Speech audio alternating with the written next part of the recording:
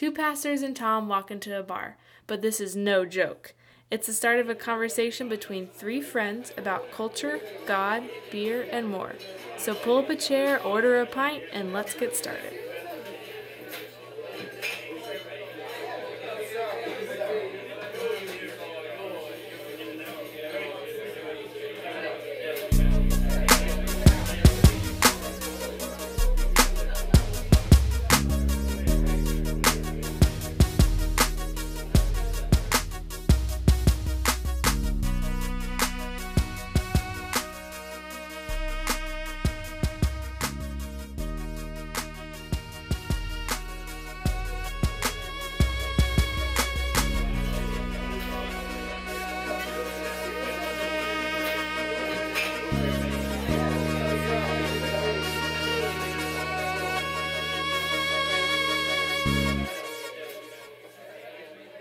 How long is stuffing good for? Are turkey sandwiches for 6 straight days a bad thing? Am I a real American if I don't really like pumpkin pie?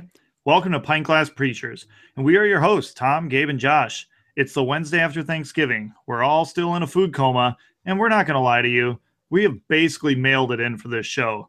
The good news is that we're bringing back some of our favorite guests for some short vignettes to carry the load for us. And we finally have Janet O'Neill on the show. With very little prep, temper your expectations. We promise mediocrity at best. Oh, jeez. I kind of like to redo that. I think you leave it as is. Mediocrity. Yeah. It actually does sort of fit. Like the levels of irony there are pretty amazing. Yeah. All right, let's just roll with it. We can't get any worse, right? Let's start with what we're drinking tonight. Gabe. Dude, so today is actually a special thing. So I had a birthday a few days ago. Happy birthday, buddy. Hey, thank you. Yeah, thanks to both of you. Wow, two of my closest friends. You're only 4 days late. Somebody texted on your birthday, huh? You did text. Tom did text. Thank you, Tom. Oh, yeah, I forgot. There was just like a bus full of children that got wrapped around a tree and 6 of them died, and I was busy doing stuff for that, so sorry. Okay, well, your best friend from seminary turned 31, so yeah, okay. Priorities, buddy. I need to get him straightened out. Yeah, we'll work on that later. Anyways, so great friends of the pod, the Bakers got me some gin and tonic, some gin I've never had before, G&J Greenalls, London dry gin, and I've mixed it with this new mixing company called Fever Tree. Actually, I don't know if they're new, but they're new to me. And they got me their tonic water, and it's quite a delicious combination. Gabe, you do have a good gin and a good tonic sitting there. So Fever Tree makes some good tonic, some good ginger beer as well. Good to know. But yeah, actually we use their ginger beer for our Moscow mules. Woohoo! Yep. Tom, your knowledge of alcohol continues to amaze me. I'm not sure if I should be proud of that or not, but neither am I. Which is why I'm going much more simple from this. Whoa. I almost just slurred my words. Much more simple, straight from the state of Texas. And I'm going to read this to you because it's from the Real Ale Brewing Company. It's their Devil's Backbone Belgian-style triple. And I noticed this on the bottom. Unfiltered, only in Texas, unpasteurized. Doesn't get much more American than that. Texas forever, my friend. Woo! Because I don't live in Texas or Tennessee, I live much more north. Is it snowing yet in Minnesota? No, it's raining. It's kind of like a Seattle type of weather system we got going on here for the last week. But it's cold. It's rainy. All I want to do is sit inside and sit by a fireplace if I had one. But one of the drinks I like to drink in the wintertime is a White Russian. And so today I am drinking a White Russian, and it's been a while, and it's tasty. The dude abides. That's right. So we have we're gonna kind of do a little bit of a different format here because we're doing terrible with social media. We thought we'd bump all of our social media stuff to the front. So if you want to check us out, please check us out on Facebook. Go to Twitter. Message us. We'd love to chat with you. We know you're out there. We see you checking us out. Leave us messages. Tell us what you want us to talk about. We'd love to hear it. We'd also like to introduce our brand new partner, The Gospel Economist.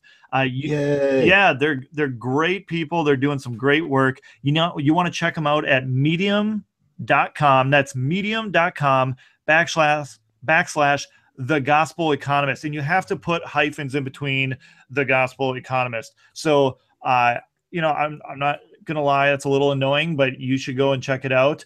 Gabe, what else can you tell us about this?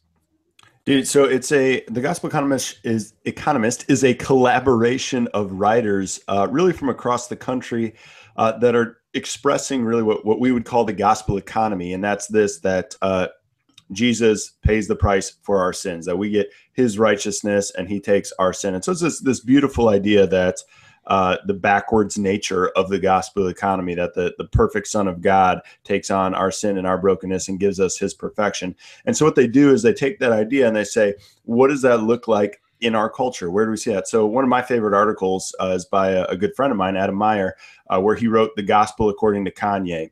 And so he really explored some of Kanye West lyrics and some of the statements he's made and says, where do we see some gospel themes here? So if you're trying to find the gospel in culture and pop culture and in science and in whatever else, it's a great resource that way. And so I encourage you to check it out.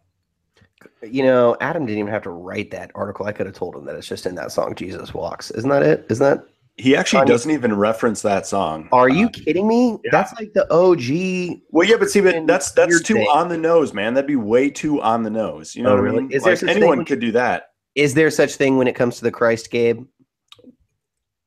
I suppose. Got nothing. I'm speechless. You've got me there, buddy. You've got me there.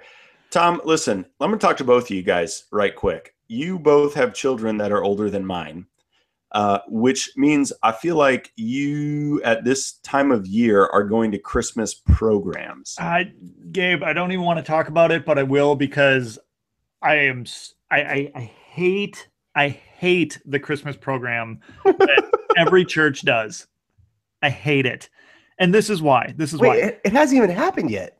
No, but we're already into this. I will go back to my youth when I was starting out in basketball in third grade. And in third and fourth and fifth grade, basketball was only on Saturday mornings. And for the entire month of December, I had to miss basketball so that I could go for 4 hours and practice the Christmas program. Yes. I feel like you should ask Janet about this. Now I have to watch my own kids do this. And this is the problem.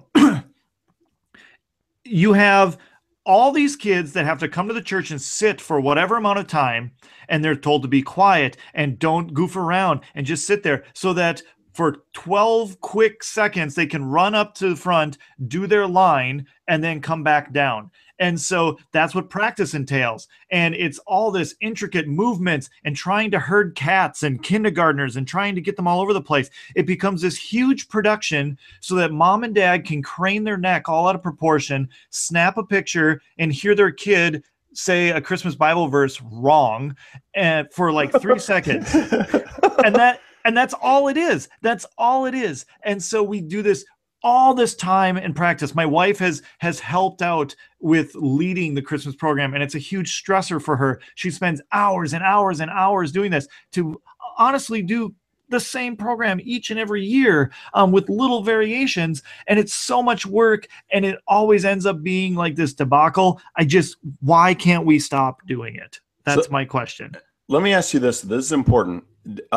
To this day, so I grew up doing the Christmas program as a kid at church, and afterwards we always got the brown paper bag filled with peanuts filled with peanuts, apple, orange, and a candy cane. Oh yeah, absolutely. What? Right. Okay. Yeah. You didn't get that in California, Josh? No, we had like cookies and hot chocolate and stuff after the Christmas play. Yeah, but that's what you guys are all liberals. That's what it becomes.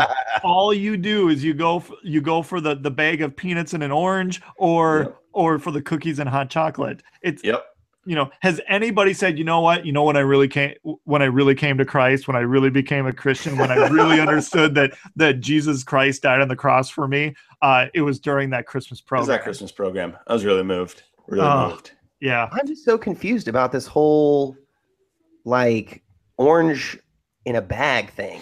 You know what? I think it might be a Midwestern thing because we actually have winter, and so the orange, you need that vitamin C for the kids. Otherwise you'll get scurvy or something. Yeah, scurvy's 18th century pirates. Scurvy's a very real threat in the Midwest. Scurvy's a problem. It is. I guess, man. Josh, we're gonna attempt to to explain this whole concept to you during break. We're going to go to break. We're going to come back and we're going to talk to Tanner Olson. We're going to talk to him a little bit about where Written to Speak is going, and we're going to actually get a live reading of one of his new poems. So we'll be back. And throwback to episode 1. Episode 1, that's right. Episode 1 will be good.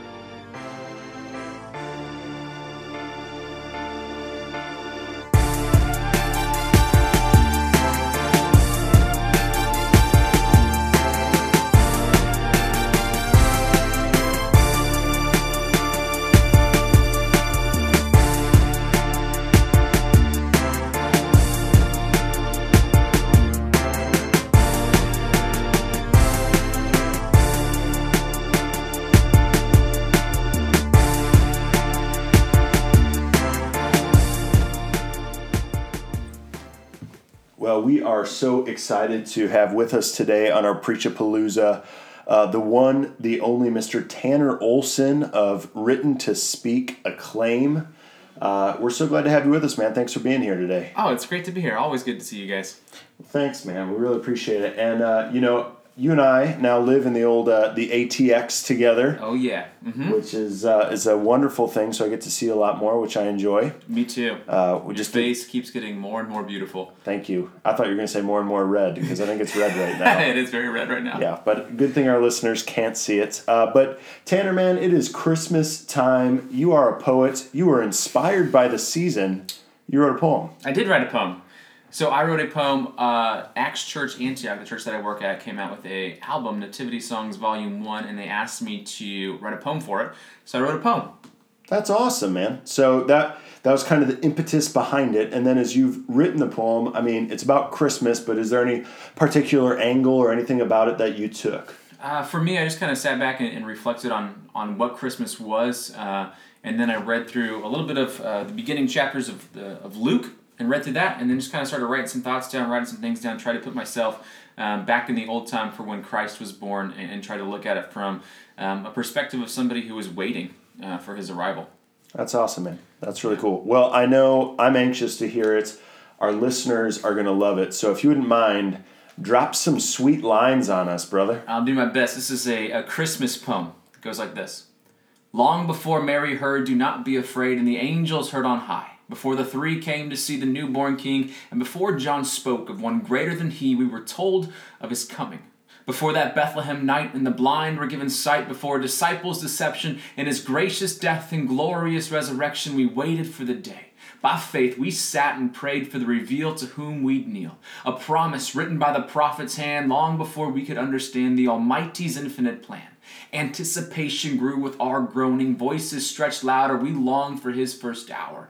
And then, one day in a manger surrounded by danger, a holy nativity scene, the incarnation of a king, fulfillment of a promise sent from heaven to earth, a virgin's birth, our cry answered by an infant holy and divine, the promised one has finally arrived. The one who was spoken of was spoken into the world to speak into the world, a world in need of a savior. Before he scorned the cross, he laid in a trough, a plate for a bed, no comfort for a king, royalty without a ring. Christ was born with a price on his head.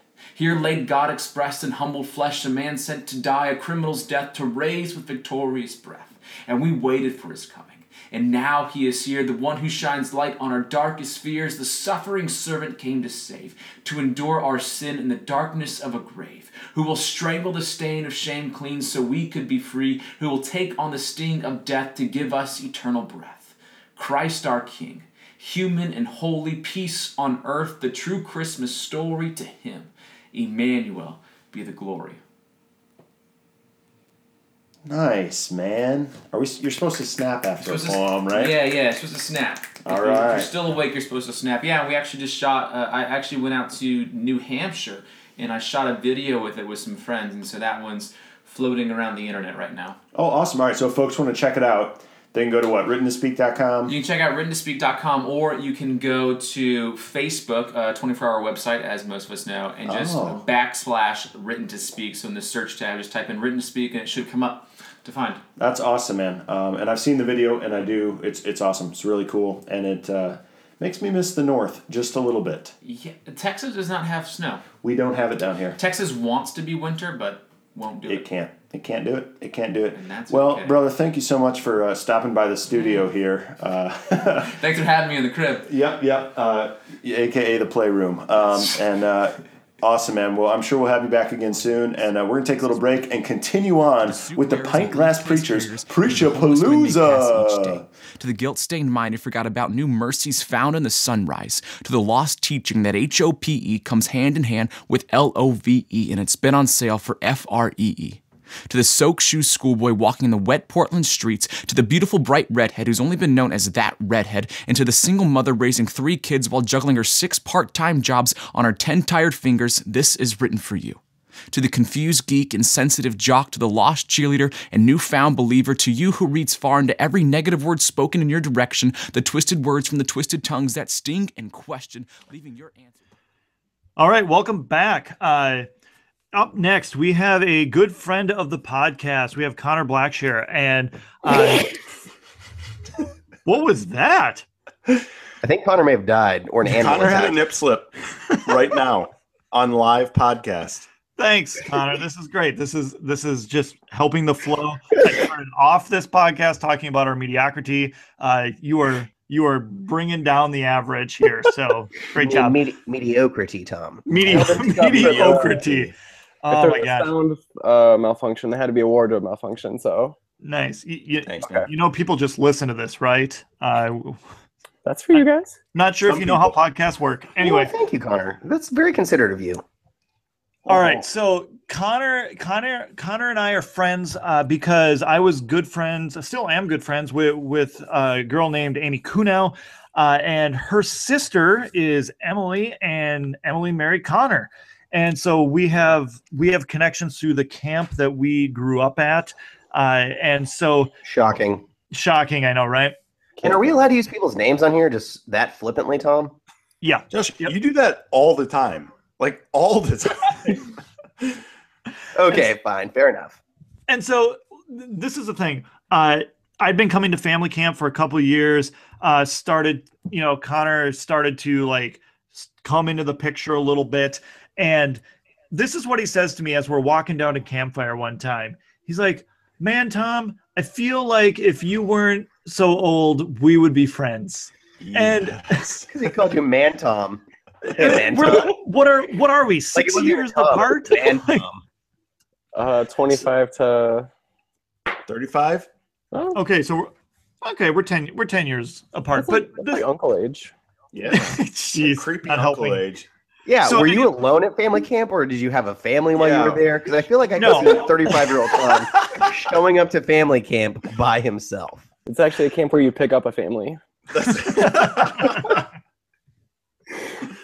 Oh, Yes. so I kind of blacklisted Connor for a year or two. I was like, yeah, screw that guy. And so as the years go by, this was just like 2 years ago. We're on the beach.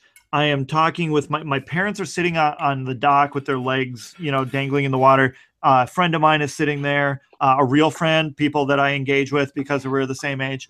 And we're talking, we're right on, we're on the dock right next to the shore because my 2-year-old Trevor, at the time, he's 2, is, walking around the water, having fun, whatnot. And we're having this conversation. And all of a sudden, Connor looks over to his right out towards where the water gets deeper. He's like, that's all that comes out of his mouth. I look, and there's Trevor face down, and he's in 18 inches of water at this point, but that's already like way above his head kind of thing, right? And so he's like face down floating in the water. And so Connor jumps, grabs Trevor out of the water, and Trevor had been underwater for like 2 seconds, but still, he grabs him out, saves his life. Wow. So that ingratiated Connor Wow. back into my circles. So. Not only is he complimentary of our crap podcast, but he saved your child's life. He did. You get the gold star from Pint Glass Preachers tonight. Oh, thank you. Yeah. Good. Wait. Hey. So before we even get into you and you even being allowed to talk, what are you drinking tonight? I've got a Sweet Child of Vine from Fulton Brewing in Minneapolis. Ooh. I hear all the Texas stuff and the the Tennessee stuff, and gotta rep the Minneapolis stuff. Gotta rep it, dude. Yes. That's a great name for a beer too. Very clever. Oh, And it's pretty decent. Fulton was one of the first mainstream craft beers here in town. I mean, Surly is obviously our big one, but Fulton's not far behind. And I mean, they've been around for quite a while, and they kind of started this small craft brewing extravaganza here in Minneapolis. Well, and I think also to Fulton's credit is they don't jump on the parade of, because as much as I love Surly's all about like, we're Surly, we're so great. Yeah. And I feel like Fulton isn't all about tooting their own horn nonstop. They're the humble craft brew. Yeah. They like smaller profits. So good. Don't we all? Don't we all? Well, Tanner, geez, that's who our last guest was. Oh my gosh. Connor. Oh, I told you, mediocrity. Connor, one of the reasons we wanted to have you on the show today, we're kind of bringing in people who have been on the podcast before, or in your case, friend of the podcast, someone who's been listening for a while. You are one of 3 people who has maybe listened to over half of our episodes. So thank you. oh yeah. So when I had asked you to be on the show, I said, what do you want to talk about? And you gave me a list of like 35 things. Oh gosh. I should So- look at that list. So what we thought would be fun is we are going to go through everything. And you are just going to give us some quick sound bites on it all. All of these will be used against me. All of them will be used against you. It'll be super doubt. fun. It's gonna be Okay, I'm it's going gonna be dope. first. Okay, Connor, as a professional graphic designer, what are your thoughts about the graphic design around Pint Glass Preachers? I think one thing that really drew me to it is You're thinking too long. You're trying to be nice. Oh, okay. Tom's sister-in-law is kind of nothing against Annie. I love Annie to death. She's not that great of a designer, and so when I saw Tom doing something, I thought that'd be something like, oh, I'll go talk to her. And again, this is burying me deep. Yeah, you threw yourself in the bus there. Yeah. And I was like, Wow. oh, like let's see how this looks, and it looked amazing. I was like, whoa. So that's my Wow. quick soundbite is All right. me digging on someone that I respect. You know, Josh does all our design work. Oh, what? Yeah, it's all Josh. Mm-hmm. Just made his Just- day. Just wait till you see the graphic for this episode. It's pretty great. It's I awesome. hate it already. All right. Connor, tell me what you think about beer. Go. Love it. The happier, the better. If it's dark and Preach. stouty, no, thank you. Ugh. Mm. Amen. So the hoppier, the happier. Ooh, the happier. Yeah. There we go. All right. So next one is you're 25. I just turned 31, so I don't know what I count for anymore. I know I'm old, almost as old as Tom. But Almost. Not there yet. almost not there yet. Thank God. But I notice oftentimes that the millennial generation, we get a lot of crap thrown at us. Oh, yeah. What's your thought about that as a 25-year-old guy hustling out there in the world? How do you feel about being a millennial and everything that you hear about it? I think it's kind of garbage. It's not entirely fair, and I don't know. I don't want to dig in and be like, the boomers are ruining it all. They did ruin a good I mean, chunk. like mostly everything in the world. Yeah, sorry, all our friends went to war because of you guys. Anyways, go on. And we don't have an environment, but Right. Or an I think the economy. thing that I hate the most is when millennials snipe on millennials, and you'll meet that guy you went to school with, and he's like, got some cush job, and he's like, oh, I just don't get why people don't move out. And I have a coworker that still lives at home because she has $50K plus in student loan debt. Yep. That's I graduated college in 2008. Fortunately, I went straight to seminary, so I was fine. But half my buddies couldn't get jobs because it was 2008. Well, and then you've got SEM loans on top of that. Right. Well, yeah, and that's a whole nother story. Yeah. Yep. Have Boom. you millennials, have you tried being better at the things that you do so that you can get a job? Oh my gosh. Okay. I'm just Okay. You asking. little Gen Xer, go listen to Nirvana or I'm just asking. Some Alice in Chains. yeah, go put some mascara on, Tom. Throw some flannel around your waist, and Oh. let's call it good, buddy. Okay, You mean Kenor, back when bands were what awesome? would your vote be? Google Home, Amazon Echo, or Uh, Siri in a seductive British voice? Let's quick ask Hey Google, play Pint Glass Preachers. Hey, welcome to Pine Glass Preachers. Wait, so anytime you talk to Google, Tom answers. So Tom just calls you and does whatever you want. Basically, it was kind of weird because the other day I was thinking of, not to like keep going political, but I was thinking of like how impressive Barack and Michelle are, and I was like, "Hey Siri, where'd Barack go to school?" And she was like, It was actually Tom's voice, and I was like, Wow. Wait, are you on a first name basis with President Obama and his wife? I was gonna say that was nice. Because you threw that out there just super casual, like, It was oh, very Barack and casual. Michelle. usually it's very, but I mean, try not to like flaunt the berry too much. That's good. That's good. You're a humble man. Humble man. You are. All right, so you mentioned politics. Give us your quick take on the election. Keeping in mind that we just did a whole episode, Oh yeah. and nobody wants to hear your millennial No. opinions. Millennial, typical Bernie. I liked him. But also Burn. fully agreed with you guys on the one thing that if I get a soundbite of is I fully agree on the whole God is Lord and everything. Like that is such, and whoever said that it was like the white lives or all lives matter, like Yeah. I think that's the biggest takeaway is how such a big chunk of this country is, instead of realizing the pain that and the legitimate fear that minorities and women and people of color are going through, and just to step that aside and be like, but guys, Christ is Lord. Yeah. I don't know. So that's like the only soundbite I want out there is that I agree with you guys on that one, and that one really resonated with me and my wife, where I was like, Cool. I never read it on Facebook and I was like, ooh, like. Yeah. Right. Right. Well, since you brought it up, I mean, what about Jesus, Lord, Jesus and stuff, like that kind of stuff, that stuff. That was really, really well. People wouldn't realize you're a pastor, Josh, with the way you asked that question. But you could tell he's from the South. That was like the high school football player, like, so like, what do you think about like Jesus? What do you think about Jesus? Yeah, that was like a total that was like a young life way of like spiritual conversation. Yeah. If I was from the that is very, very true about I've eavesdropped on so many young life conversations where they're like, yeah, like God, Jesus, like whatever, that guy. But Connor, hate to correct you, from California, not from the South. Oh no. Well, yeah, but you live in the South. Don't correct him. You live in the South. Oh, really? This coming from the guy who lives in Texas, but is like Wisconsin every other word. Yeah, that's true. Fair enough. Fair enough. Anyways, no. So you knew Tom from a Christian camp. Yes. And are you a man of faith? Would you say? I hope so. You hope they so. Hired me there for 3-4 years, and met my wife there, and I am. It's like a weird you don't have to value. I don't want to be like, well, look at how many Bible verses I know. Right. But I am, and it's one of those. I went to, and this might come up later, but I went to Lutheran school, public school, Catholic school, art school. Yes.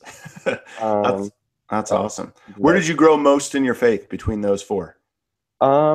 Lutheran school, but also the camp years were in there too. Okay. That was my freshman year in those summers, and so it was a lot of. I actually went originally to go pre-sem. Yeah. And so that kind of formed it, but then I don't know, something about something just didn't send me all the way home. Sure. And so I think the camp years were formative because it was one of those somewhat being dependent on to teach Jesus stuff to kids, and yeah, I don't know, I took that seriously. Sure. You learn best by teaching, right? Yeah. That's good. Legitimately serious stuff. You can't just dance around and whatever, kids. God's in that tree. Right. Oh God. Right. So all right. Good. Glad to hear it. Okay. Next one is so you live in Hudson, Wisconsin. This is where I want to tell my story. Because a lot of people don't know this. Wait, you live in Minneapolis? I commute. It's you know Hudson. It's a short commute from So let me talk this. Yeah. So Hudson, people don't realize this. Hudson, Wisconsin is really kind of part of the Twin Cities. And do we need to actually hear the story? We do, because this is important, because Minnesota has this rule that on Sundays they don't sell any booze. And so when I was living in Woodbury for a year, and like the Packers would be playing that afternoon, I'd be like, oh, I don't have any beer. What am I gonna do?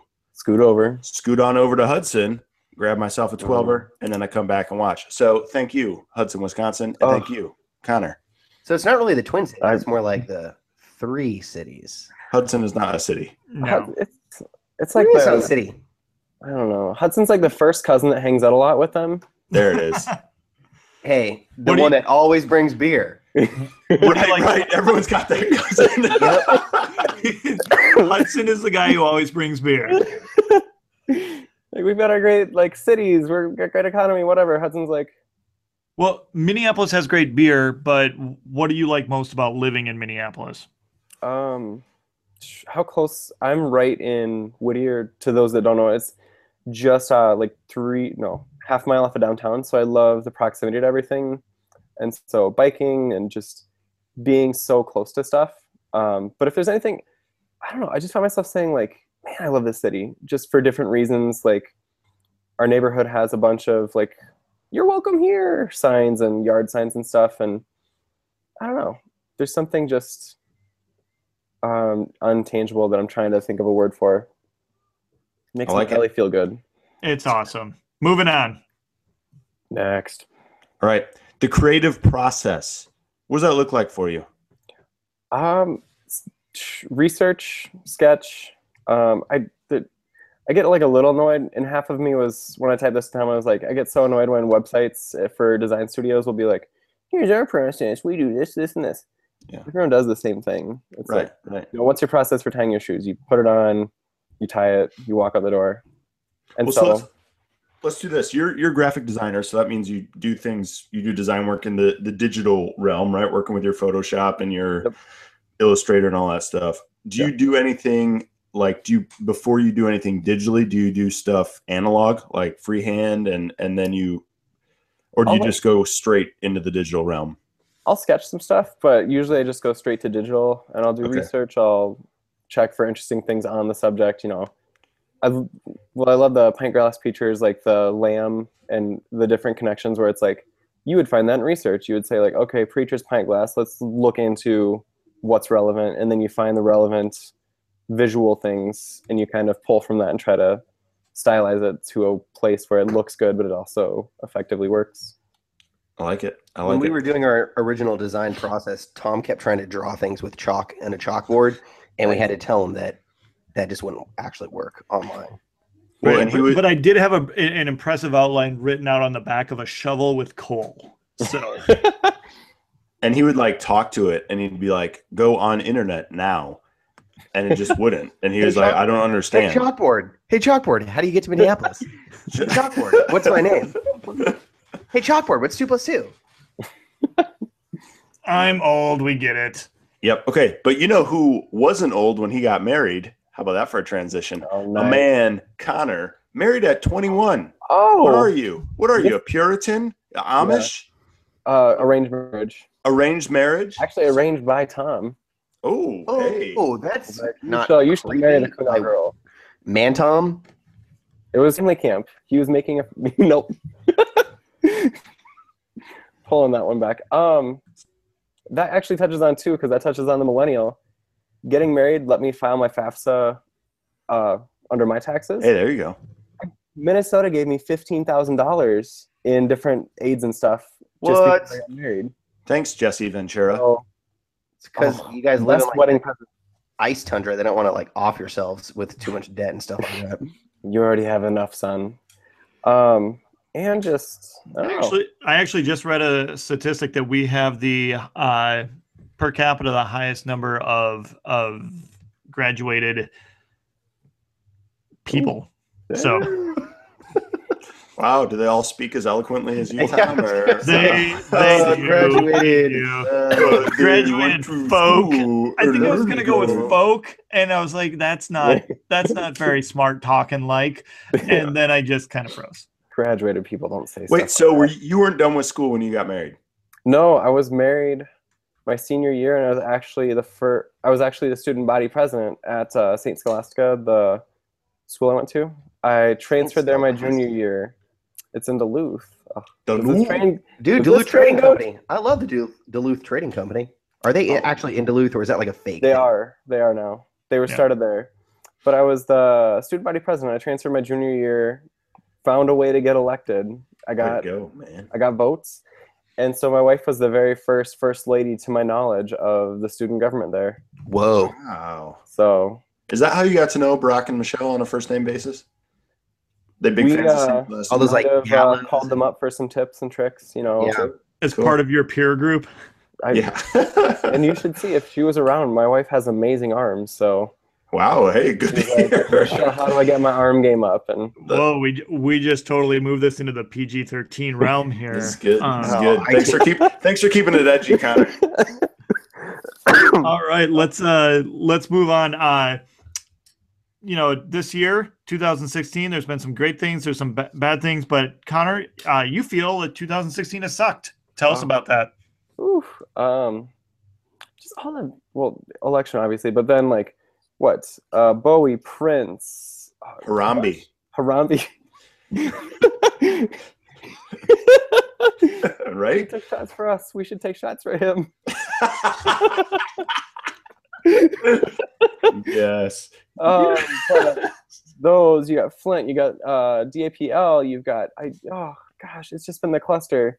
And then Because those millennials, man. It's the millennials. They screwed everything up this year. the one highlight is the Cubs, unless No. not Cubbies. No. Keep it low, man. Not a highlight. That's low. Mm-mm. Yeah, I hate them. Yeah. Good job, Connor. That's right. But you know who no one hates are the Gilmore Girls. Reach. Did you guys watch it? So my wife is literally watching it right now. And No, I'm she's kinda not. bummed. Oh yeah. Oh, for sure. What? Yeah. Crying? Is she joyful? It's She's relatively joyful. She hasn't gotten to the end. I hear the ending is disappointing. a little bit. Like, because they die, or Yes, they all die. All the Rory glory burned in a flame. Yeah. some freak accident, all the Gilmore Girls are gone. You'll need to know this, Connor. Annie decorated our entire house Ah! as Gilmore Girls. We had Luke Steiner in my dining room. We Nice. had Lorelai's living room in our living room. She did a fantastic job. I mean, she went out and bought the actual lamp that's in their house, the actual coffee mugs. She spent a ton of money on it, but it was fantastic. We had a bunch of people over. We watched the episodes. Okay, so did you like them? Yeah, like I thought. Clearly, he knows the names of every Gilmore Girl. I do. There's 3. Oh yeah. The first episode was terrible. Yep. The last 3 were okay. Or good. And So. all the time they spent wasting on that stinking play. Ugh. Musical? Yeah, musical. Stars Hollow. Oh Lord, Oh, have I mercy. am not going to lose my. This is like some really bad SNL scare that's happening. Oh, is that a We gotta segue? we Segue, Josh. gotta move Yeah, on. didn't it just come flawlessly right there? That was amazing. Oh man, I think this year's been pretty good. And is that always, again, young guy? Is that always a thing with SNL where people are just like, it's not as good as it used to be? That's a great question. Tom, as the resident old man, what do you think? So, like when Steve Martin was on, was that the best time? No, I think Saturday Night Live has actually ebbed and flowed. Like obviously, contrary to popular belief, I was not old enough to enjoy the Steve Martin, Dan Oh yeah, Aykroyd you years. were more Chevy Chase years. Yeah, but I think those first guys, they kind of went through what was a high period, then they went kind of through a lower period, and then when you got to Will Ferrell and Chris Farley and some of those years, and Dana Carvey, that was really good. Apex. Oh yeah. As much as I like Jimmy Fallon, I think some of those years were pretty terrible. You know why? Because he laughed every skit. He was the dude, worst. Could not hold it Yeah. together. Worst. I Yeah. could get on SNL and laugh. I mean, Yeah. what skill is that? Well, I mean, he is one of the greatest like late night talk I show. mean, his hosts late night of show all is time now. really great. Although I don't think he does much, but I think his show's Yeah. good. I was gonna say, he's got great writers that make up weird games for him. Yep, exactly. Again, yeah, I don't think he's got that much talent, but his writers are awesome. No, but he's endearing, and that's that's what true. that's what you want out of your late night host. I And mean, he's And his name's genuine. Jimmy. Jimmy. I mean, That's but true. no, I'm so jazzed about how the female talent is just killing it. Have you guys been watching? Like the women of SNL are really carrying it. They really are. Oh, Wait, Connor- so this maybe is going to be telling based on that SNL question. Connor, do you have kids? no, not yet. That's it. Okay, see. You have Then time you're- to watch it. You don't have. Yeah, that's why you get to watch it. Oh, Uh, I watched it on Hulu the next day. Oh, okay, all right. Well, even still, that'll all be gone. That'll I don't all know. be gone one day. I just think Saturday Night Live is. I think it used to be like the apex of comedy, and I think with the advent of the internet and Netflix, when being able to see comedy specials, and even Comedy Central itself has really broadened all of our horizons when it comes to comedy, and so SNL certainly fits a certain niche for if you're into that kind of comedy, sketch comedy, and what they are joking about, then it's great. But there's just so much more out there. Like you and your cat memes, Tom. That's who doesn't love a good cat meme. Connor, we are going to go on to our other guests because we have a whole bunch of others, including Janet O'Neill, which we are very excited about. Mama O? Mama O. Mama O is going to be on. On the list of approved names. Mrs. Janet O'Neill. Bye. Connor, thanks for being on. Is there? I'll give you 5 more seconds to say whatever you want to say. Oh my gosh, keep doing it, guys. I love it. I'm honored. Thank you. And Thanks, I hope man. can you garble my voice? No, but we're gonna give we'll you just- we're gonna give Connor a trophy for being our most prized listener. Seriously, Connor, you All win right. the award, bro. Thank you for being on, man. yes. Great to have you. And Josh, your voice doesn't fit what you look like at all. Wow. Does he look fatter to you? Hold on. No, Does he no, look? no. His voice 'Cause is like kind of like he looks cooler, and his voice is kind of like nasally and geeky. So- Yes. Whoa! Yes. Yes. That's actually true. That's true. Yes. Love it. That's Connor, good. I like that, man. I I just like fist that. bumped you in my computer screen. Boom. All right. Thanks for being Awesome. on, Connor. Thank you so much. Have a Connor, good you're night. the man, bro. We're going to go to break and we're going to listen to something. Don't even know what we're listening to this time. It's going to be like a fun surprise. The Hamilton's of the crowd. Yes.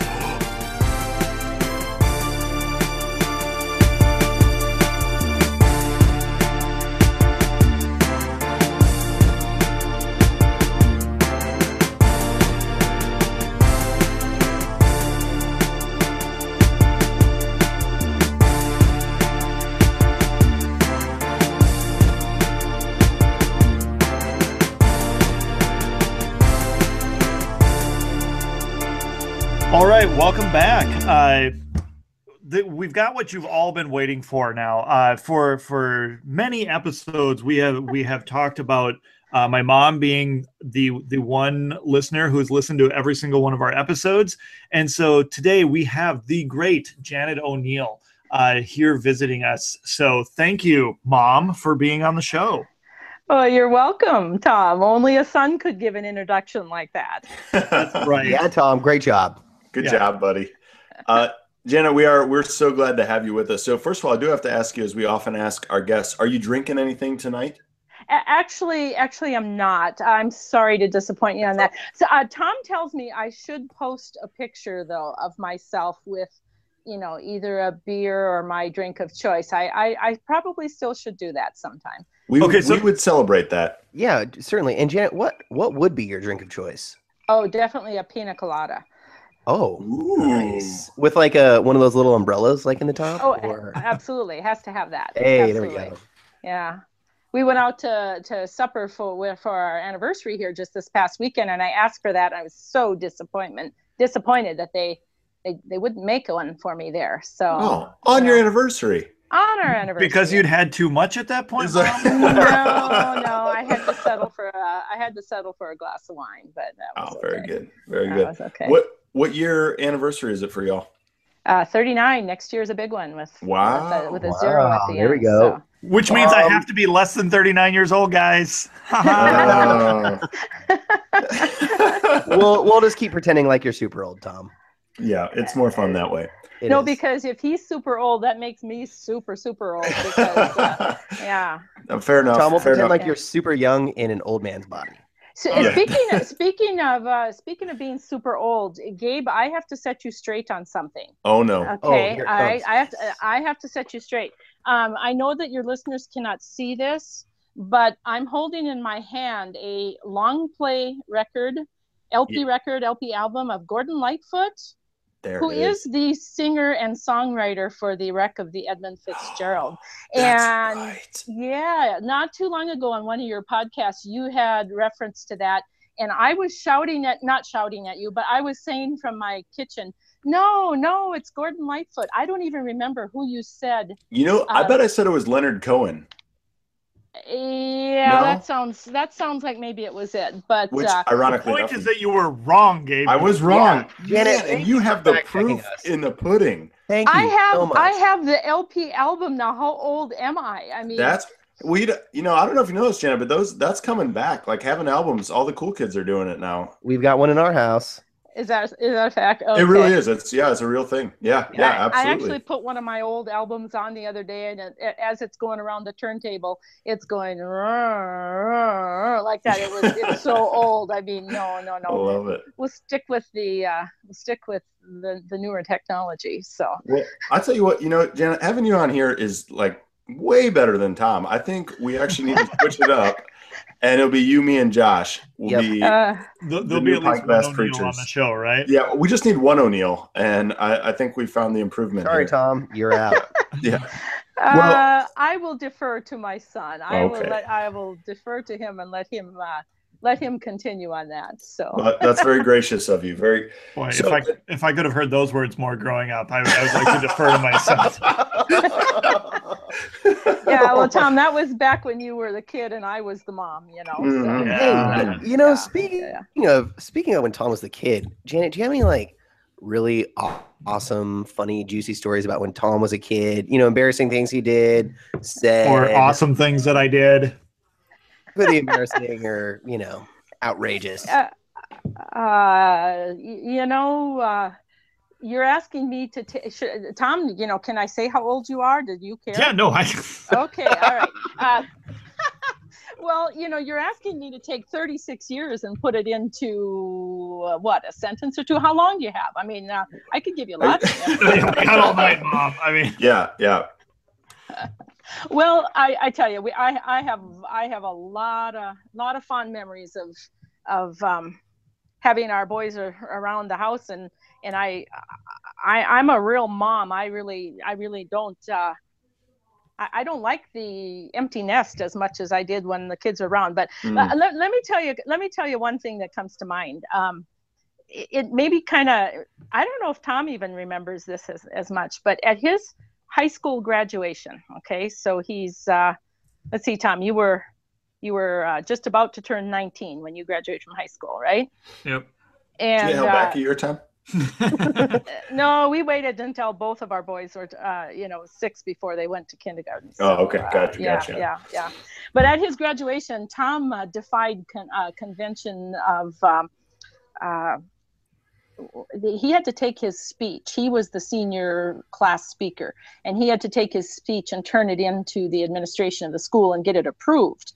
But Tom kind of surprised everybody by not giving that speech at the convention. I mean, the one that was approved, he just set that aside, and he did his own speech of what he wanted to say, which Tom had this thing that at his speech at graduation, he was not going to say any of these typical words that everybody says, like we're at a crossroads and all that. He didn't want to say that. Right. And so he had a very funny, humorous, great speech. And the great thing about it is that we could see him just like lean into the podium when the audience laughed and just appreciated his jokes so much. We could see the exact moment when he felt very, very comfortable with the setting and all. And he's always been really good at public speaking. And so that was just kind of a fun thing to watch him do that. And that speech was talked about for years later, because I think it was like at our son Brian's graduation that I'm walking out of the auditorium and I heard somebody say, "You remember that kid that gave that speech a couple of years back?" And I said, yeah, that was my son. My son. So cool. Remember that, Tom? I got a standing O for that one. So yeah. So Jenna, was it that speech? Can you bring that out at one point on one of our future episodes? Yeah. Actually, I have an old VHS recording of that. So even better. We can get that posted. Janet, was it in that moment that you thought, I bet 15 years from now, Tom's going to create a subpar podcast with two pastors. Well, I just knew that he always was going to be pretty good at public speaking and all, Nice. and keeping people amused. So She that clearly that didn't was hear good. the intro to this one. Oh yeah, okay. It was a rougher one, but I may that's- have used the word mediocrity, and so it was terrible. It was rough. Oh It was no, rough. but I have a lot of good memories of raising our two sons and humorous stories, embarrassing stories. I can't do that. I can't do that. to Sure. Tom. Yeah, I I wouldn't gotta do take it. that. Mom, you did a good- great job good of telling mother. an awesome story about me. We love that. Yeah. Yeah. No, that is very nice. Well, and all right. actually, I mean, as gracious as you were towards your son, we know, at least I know that you not only were or are a wonderful mother, but you are also a wife, and in particular, the wife of a pastor, which, as you know, both Josh and I are, and we know that Right. we have a few pastor friends that listen to this, and so. Right. Just curious, kind of life as a pastor's wife. Do you have any advice for those in the midst of that now, or maybe for those who have no idea kind of what that's like? Maybe a snapshot into that life and what that's been like for you. Okay. All right. When Dennis, my husband, graduated from the seminary, I had kind of a pat answer for a lot of people that said, "So what do you think it's going to be like to be a pastor's wife?" And I said, "Well, I was a pastor's kid because my dad was a pastor too." And I said, "I was a pastor's kid, so I don't suppose it's going to be any different. Much different is what I said." Boy, was I wrong. That being a pastor's kid is a piece of cake compared to being a pastor's wife. But that was my pat answer back in 1980 when my husband graduated from the seminary. It's not always easy. There's a lot of ups and downs, and there has been in my husband's ministry, and it's not always easy. It's kind of life in a fishbowl. Everybody knows everything that's going on with you all the time, and Sure. you'd hardly make a move without people knowing about it. And I mean, even silly stuff like, I don't know. I won't get into all that, but Sure. no, when we moved to Minnesota the first time, I mean, we've kind of flip-flopped back and forth between North Dakota and Minnesota. And when we moved to Minnesota, there was a newsletter that came out for pastors' wives at that time, and it was called Hers, spelled Hurs, after the biblical character of Hur. He was the person who held up Moses' hands when Moses was Oh yeah, it was like part of the prevailing sea. over Yeah. one of the battle scenes. And as Oh, the long as battles. Yeah, Moses- that's right. Yeah. Yeah, and as long as Moses held his hands up, they were winning, and when his hands were down, they were losing. And so anyway, the idea being that, pastors' wives are there to hold up the arms of their pastor husbands, to hold them up and to support them. And so that was the idea behind the newsletter. And I thought it was kind of cool. I mean, I'm probably his biggest critic, but I'm also his biggest cheerleader, Nice, man. Sure. So I don't think it's, you can ask Tom what it's like to be a pastor's kid too. I mean, life in the parsonage is not always easy. I sometimes feel. Well, Gabe knows that too, though. So Okay, as well. Yeah. But you can agree too, I'm sure, that life as a pastor's kid is way different than being a pastor yourself. And the course. same way for me as a pastor's kid Pastor's and then a wife. pastor's wife. But I don't know. One thing that I think that my husband and I, in times when we would go through difficult times, maybe we,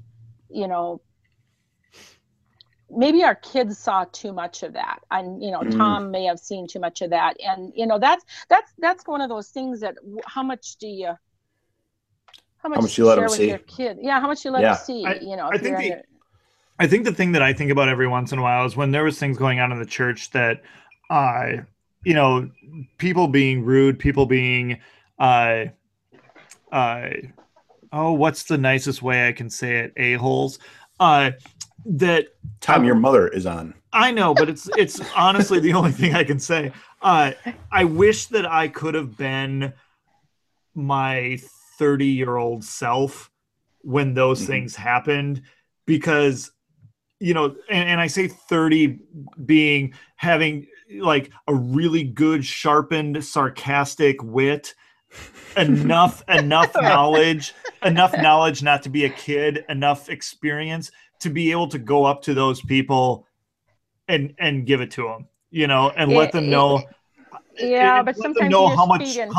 I know, but to let them know how much trouble that they're causing, how much distress and things like that, because they have no idea. But on the flip side too, being able to go and to all the other people who were fantastic and who were my dad's greatest cheerleaders and whatnot, to be able to appreciate them as well, you know, because as a kid you just see that and there's not much you can do about it. And so that's something I've always thought about.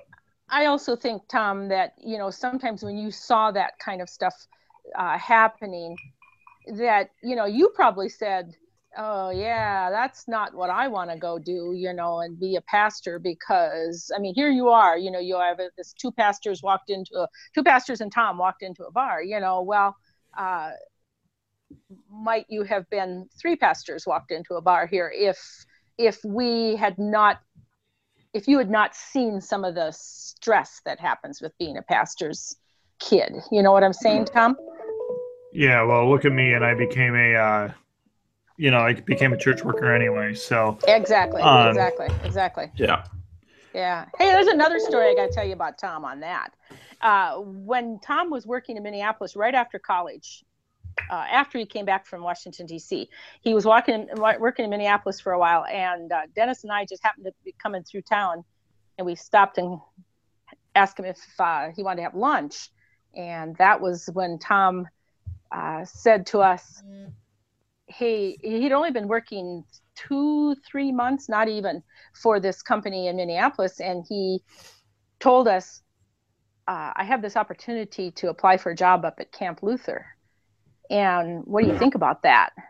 And Dennis and I, we looked at each other and kind of silently communicated and both said to Tom practically in unison, go for it, Tom, because we were really excited for that. I think, though, Tom, you were expecting us to do the parent thing there and say, well, you just started this new job and you should see it through and all that kind of stuff. But instead, we both said, go for it, Tom, and look, at the rest is history. There you are.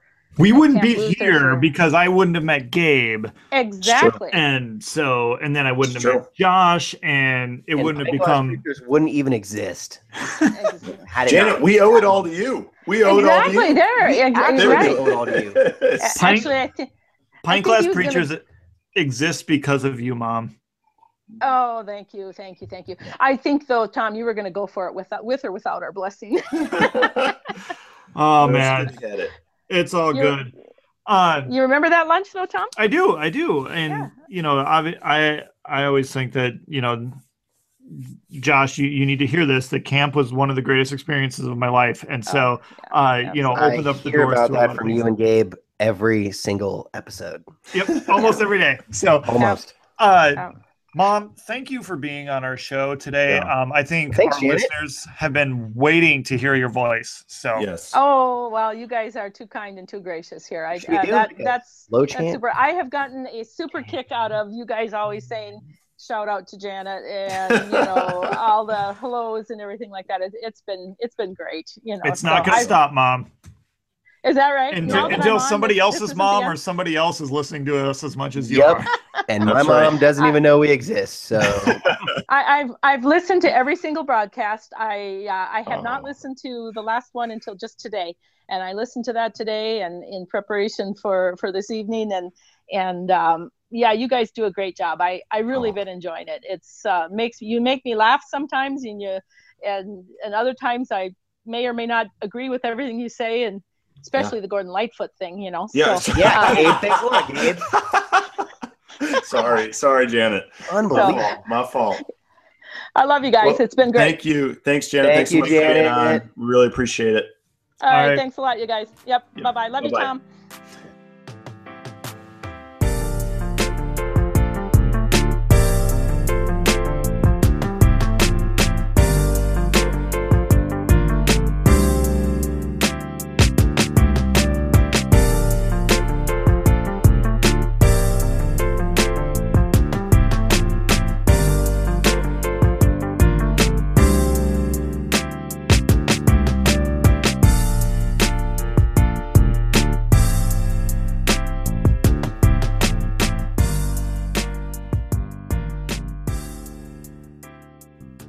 Well, a very special thank you to all of our returning and first-time guests tonight on the Pint Glass Preachers. But before I get to those individuals, definitely want to give a shout out to good old Gabe, where, well, I don't really know what goes on in Texas anymore. They do their own thing.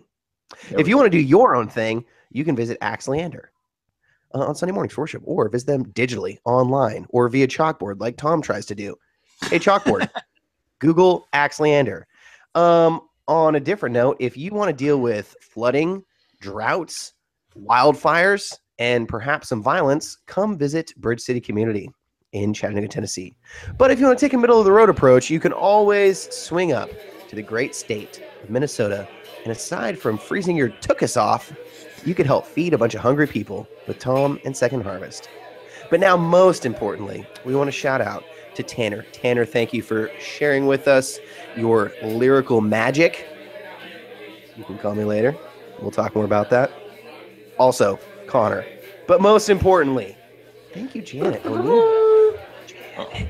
Janet.